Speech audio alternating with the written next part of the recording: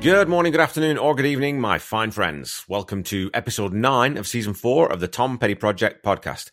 I am your host, Kevin Brown. This is the podcast that digs into the entire Tom Petty catalogue, song by song, album by album, and includes conversations with musicians, fans, and people connected with Tom along the way. I hope everyone's staying safe and avoiding the heat waves, which seem to be battering large parts of the world right now. Thankfully, I have air conditioning at home, and the worst thing I'm having to deal with right now is a pinched sciatic nerve, which has reduced me to hobbling around the house at the pace of an arthritic turtle. Anyway, my sore butt isn't really the focus of this podcast, so let's get back to that. Today's episode looks at the penultimate track from the fourth Heartbreakers album, The Criminal Kind. If you're tuning in for the first time, I don't embed the music in the episode itself for copyright reasons, so please go look for a link to the song in the episode notes and give it a listen before we dig in.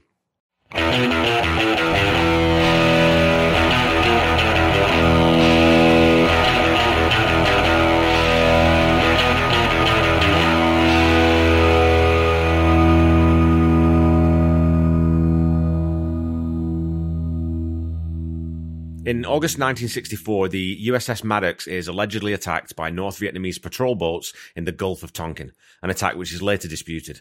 President Johnson calls for airstrikes on Vietnamese patrol boat bases, signaling the start of the US's more direct involvement in the war, which raged until 1975, claiming the lives of more than 58,000 American soldiers.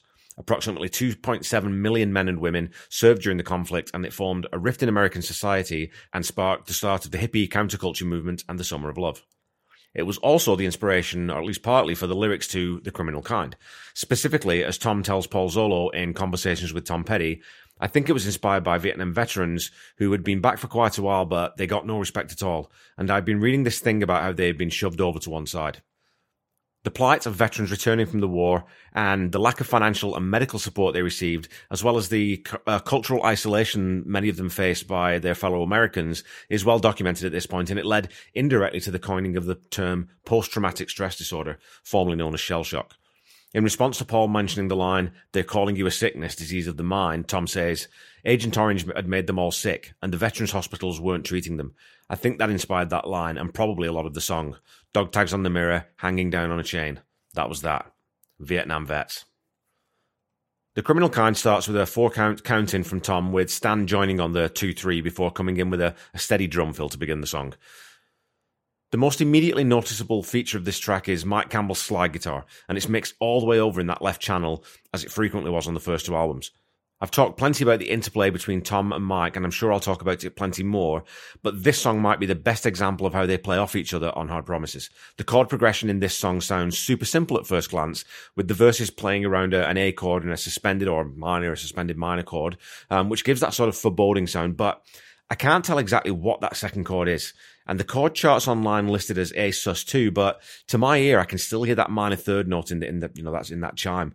And the slide part also sounds as it slides through the minor, as does Ben Mont's keyboard at times, or at least it sounds like that to me. It also sounds a little bit more like fifths than full major chords in parts. And that could just be my ears playing tricks on me, and maybe it's one for Mike Campbell if I ever get to speak to him. The third line in the verse slides up to C major and the same suspension in C. And on the change back from C to A, that most definitely sounds like Tom's playing a full major A chord. So this progression isn't quite as simple as you might think at first.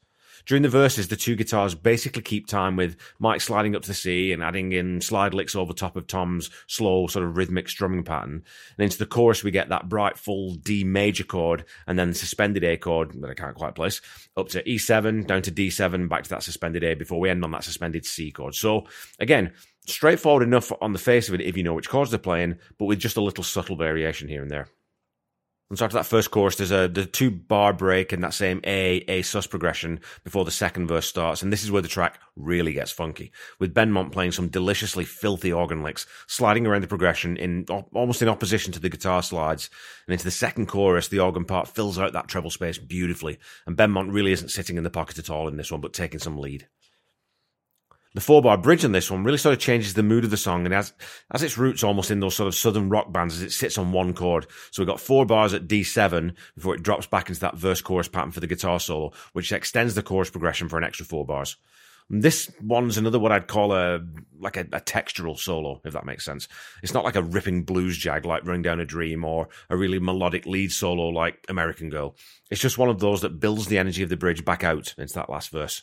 And Benmont also and Ron Blair adding little bits in there too to sort of really get that build up into that last verse. Speaking of Ron Blair, plays one of his trademark runs in the intro and then sits on the root notes for the verses before adding in a little more sauce to the chorus and stepping up into the octaves as he likes to do.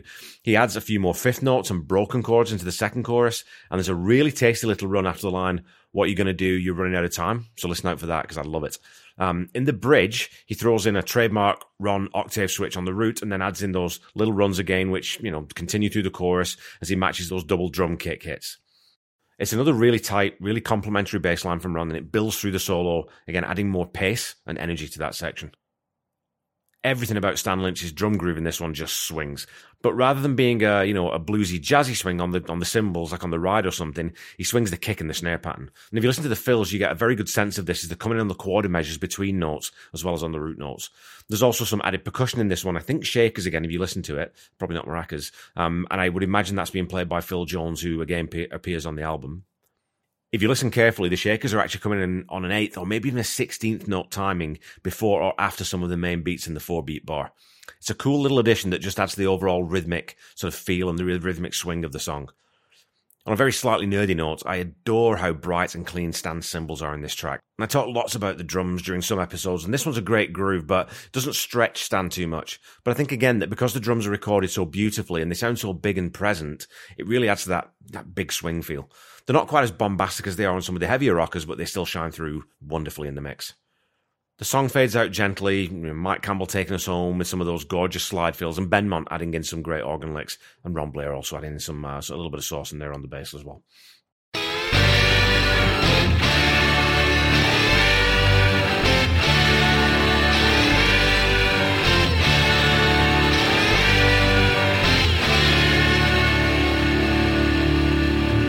Alrighty, it's time for some petty trivia again.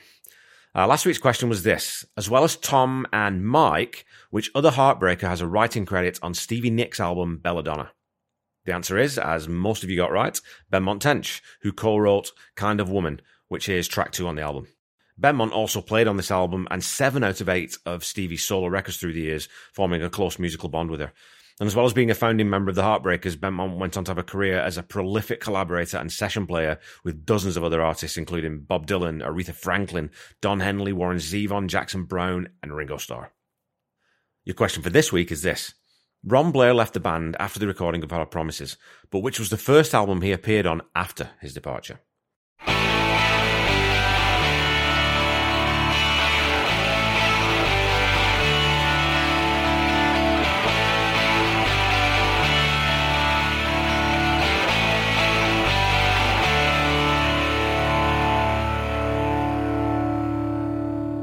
Okay, back to the song.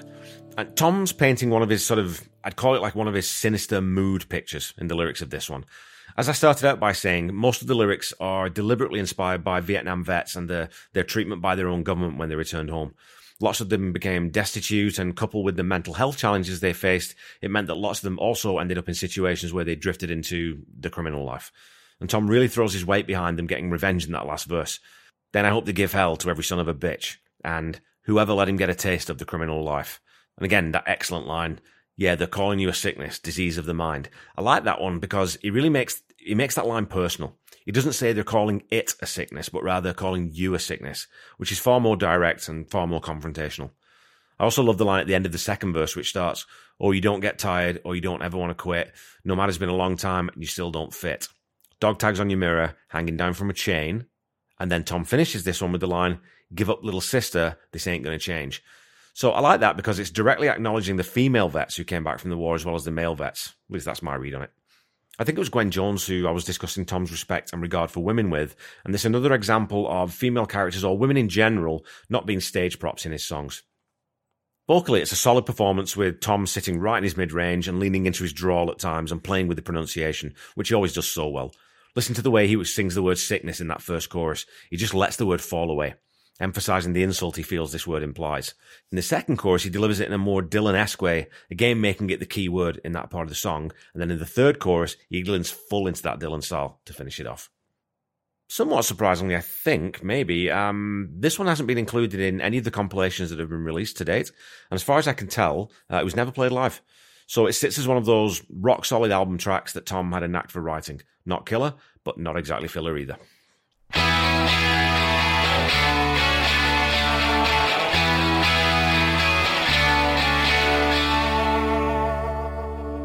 Okay, folks, that's all for this week.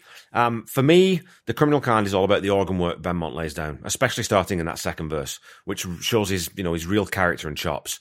It gives the song such a sleazy feel and complements that swing beat really, really well. It's also an interesting song thematically, and like Something Big from this album, it's another track that doesn't sound like anything they've recorded up to this point. I'm going to give The Criminal Kind a 7 out of 10. It was going to be a 6, but Benmont's sexy organ, oh, come on, grow up. Anyway, yeah, that organ really elevates it to a 7 for me. Keyboard was the first instrument I ever played, or piano, so I'm always happy to hear Ben taking a lead melodic role in any song. Please remember that you can continue to support humanitarian efforts in the Ukraine in many different ways, and I would urge you to do so or continue to do so if you have the means. And again, I've left that link to the Red Cross donation page in the episode notes for the foreseeable future, and I'll keep talking about that because I think it is still important, and we certainly can't let that slip from our minds.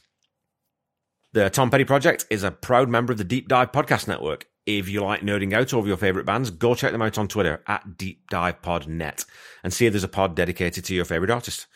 Don't forget to follow me on Facebook and Instagram at The Tom Petty Project and on Twitter at Tom Petty Project. And you can, of course, always find me on YouTube. So go follow, like, subscribe as applicable, and please leave a rating or a review. Keep talking to me on social media, and if you haven't joined the Tom Petty Nation and Tom Petty Fans Forever groups on Facebook, do that as well, because they're excellent communities and they're well worth hanging out in. A reminder that the Tom Petty Project is not affiliated with the Tom Petty Estate in any way, and when you're looking for Tom's music, please visit all the official channels, like the official YouTube channel or the or Spotify or Apple, and go get your music legally. If you're looking for merchandise, please go to tompetty.com, as all the official merchandise is housed on that site. Until we meet again next week, keep listening to and sharing Tom's music. Try to be kind. Try to say I love you to someone at least once a day. Stay safe and healthy, and I'll be back with you next week to talk about the final track from Hard Promises, You Can Still Change Your Mind. Bye-bye.